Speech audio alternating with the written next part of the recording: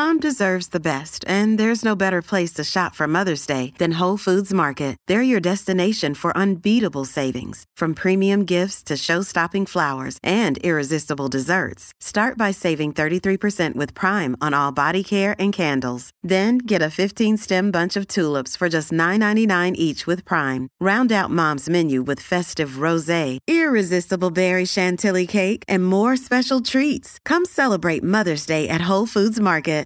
Good morning, I'm Anna Palmer. And I'm Jake Sherman. And welcome to the Daily Punch, brought to you by Punchbowl News. It's Thursday, February 3rd, 2022. Let's get into the mix. Here are your Washington headlines of the day. Number 1, the week that wasn't. Number 2, the latest on noms. And number 3, some money news. All right, Jake, let's get into it. The top of Punchbowl News talks about how this was the week that wasn't. It's been a tough one for Democrats in the Capitol. There was an expectation of, kind of actually getting some movement here on multiple things, and it's basically a lost week. Yeah, this is the Womp Womp edition of Punchbowl News. Listen, they came into the week. The Senate and the House came into the week with kind of two overarching goals, like let's get a government funding deal, at least let's get some top lines, and then let's also get a sanctions deal to try to prevent Russia from invading Ukraine. Both are time sensitive, quite clearly, right? Because on the government funding front, the deadline's in 15 days, funding deadlines in 15 days, and on the Russia invading Ukraine front, there is no deadline, meaning like Russia's about to invade Ukraine and the U.S. has said they have the capacity to do it like today, although they're not going to necessarily do it today, but they have amassed a lot of troops at the Russian border. So they're leaving this week with nothing done on those two fronts. We're not going to lump in the Electoral Count Act stuff because those folks were smart enough to not put a deadline, although I don't put it past them to put a deadline at some point now that a lot of people are involved. But let's talk about government funding. I mean, yesterday, Christian Hall, our terrific reporter, was staking out the appropriators meeting, the meeting of the top appropriators in Congress around 3 p.m. and around 3:05 he was texting me and Brez saying there's no one here, and we quickly found out that the meeting had been postponed, and it was postponed because Republicans had made an offer to Democrats and Democrats had to review it. Now, they have to get some deal. I don't know if it's going to be a big spending deal, but they could get a stopgap measure at some point in the next week or so to allow them some more time to fund the government, to not let the funding lapse in 15 days. But not a great scenario. Now, number 2, the sanctions push. Now, this is a bit more complicated. Congress is trying to speak with one voice on sanctions. They don't want they don't want to seem like Congress is divided, which they are on sanctions, although not terribly divided. I don't want to overstate this. Republicans want to put in preemptive sanctions, so sanctions before Russia invades Ukraine, and then some really nasty sanctions if Russia does invade Ukraine.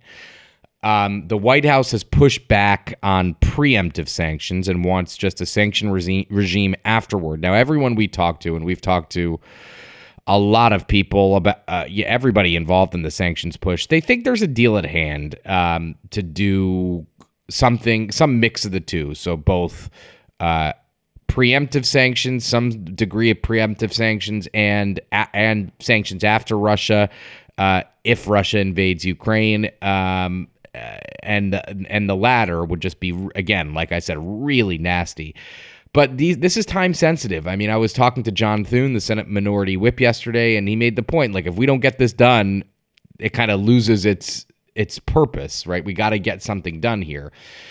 And Jim Risch and Bob Menendez, the top Republican and top Democrat on the Foreign Affairs Committee, went on CNN on last Sunday, and kind of said, like, we're going to get something done, and they haven't. So, those two issues, the Senate's leaving town today because the Senate doesn't work Fridays because most Americans don't work. Well, wait, no, every American works Friday. We work Friday.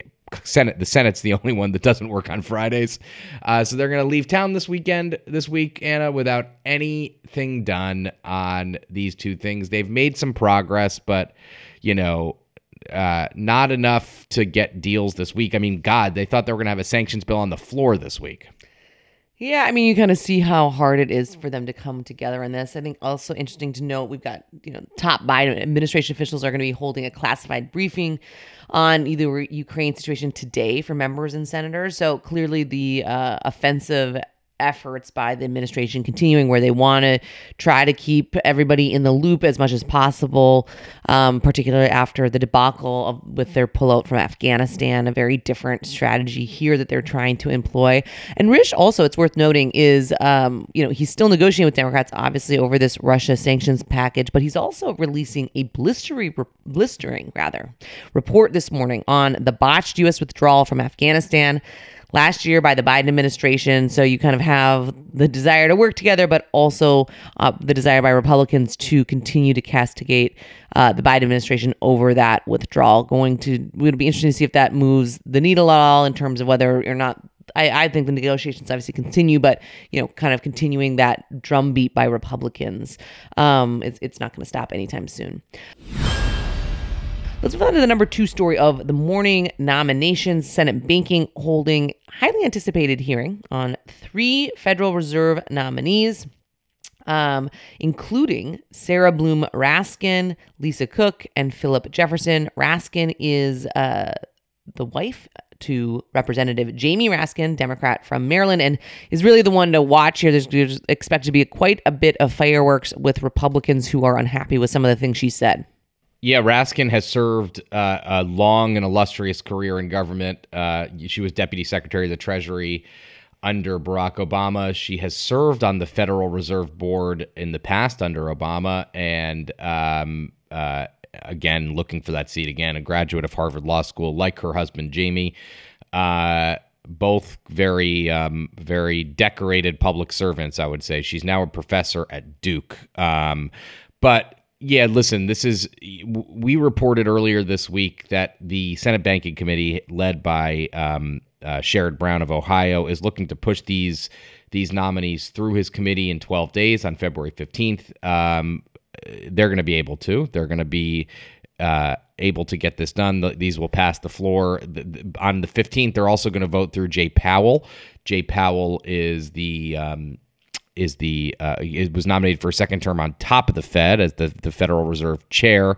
As a side note, Anna, I know this might be of interest to you, or actually maybe nobody, but someone sent me a picture yesterday of Jay Powell on a flight to Palm Beach. I've actually seen him on that flight before. I guess he must enjoy Palm Beach in the winter, because who doesn't want to get out of this horrible weather? You but too, maybe, apparently going to Palm Beach. Yeah, well, let me know.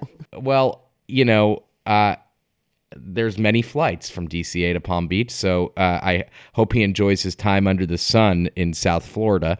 But I would say, listen, this is going to be a partisan battle. Raskin has been very, very, very outspoken on things like fossil fuels and things of that nature. She's a progressive. Biden's a Democratic president. Most people kind of get the joke here, just like they do on the Supreme Court nominee. Like, Biden's going to be able to nominate who he wants. 50 vote. The Democrats have 50 votes in the Senate, so like it is what it is for Republicans. But we expect fireworks. Just one more thing to add, Anna. I guess we can maybe lump this in. We didn't mention it. We mentioned it in our PM edition yesterday. It's not in our AM edition.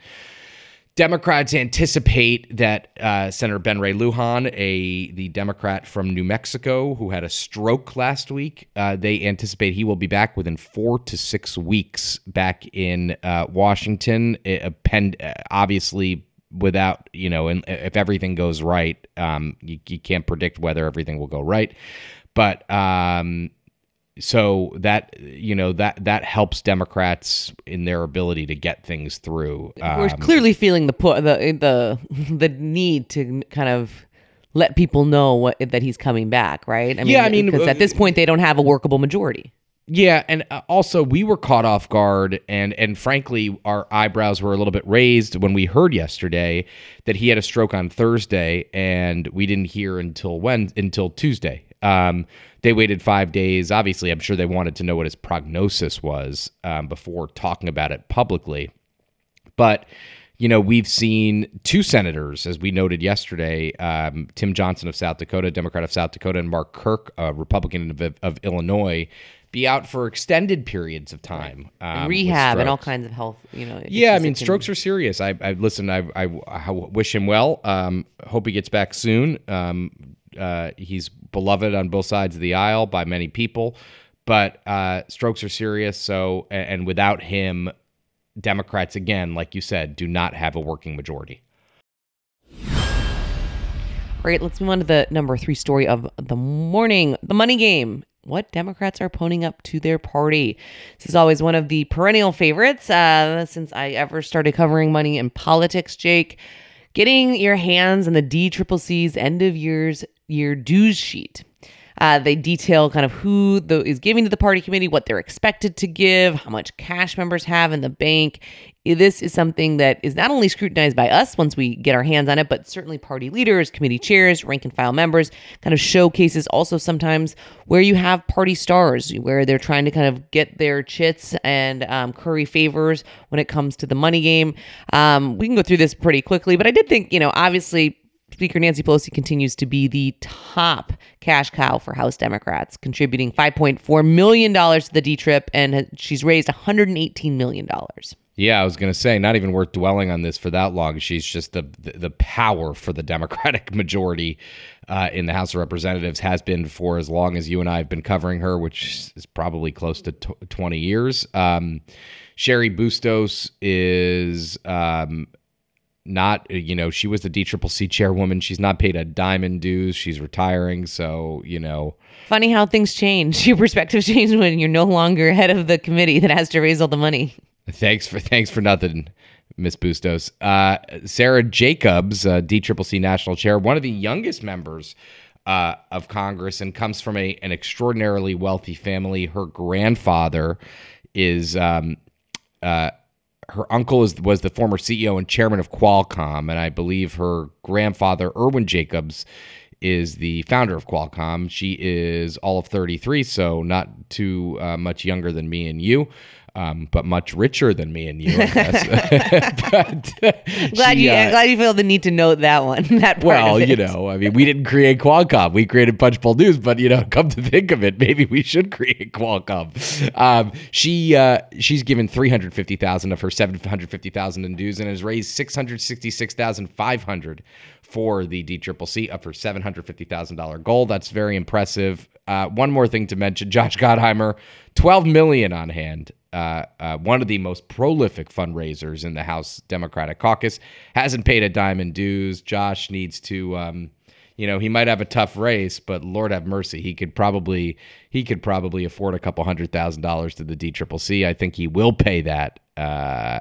To be honest with you, Katie Porter, who has raised $16 million and is, again, probably, I would argue, the most successful fundraiser in modern House political history, has paid all of her $175,000 in dues. Just as a side note, Katie Porter is a machine, just an absolute machine, continues to rake in massive amounts of money, and is oftentimes mentioned for basically any statewide office in California. Obviously very competitive for Democrats, but somebody who just has the ability to rake in massive amounts of dough.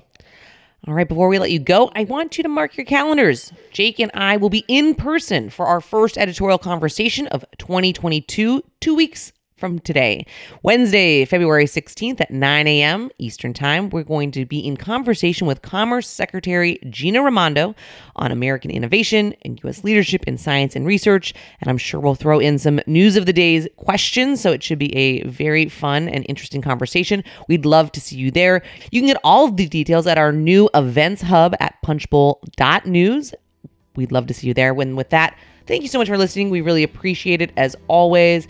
Please give us a review, share Punchbowl News with your friends. It's the best way for people to find out about us. And you can also subscribe to Punchbowl News at punchbowl.news. Have a great day and stay safe.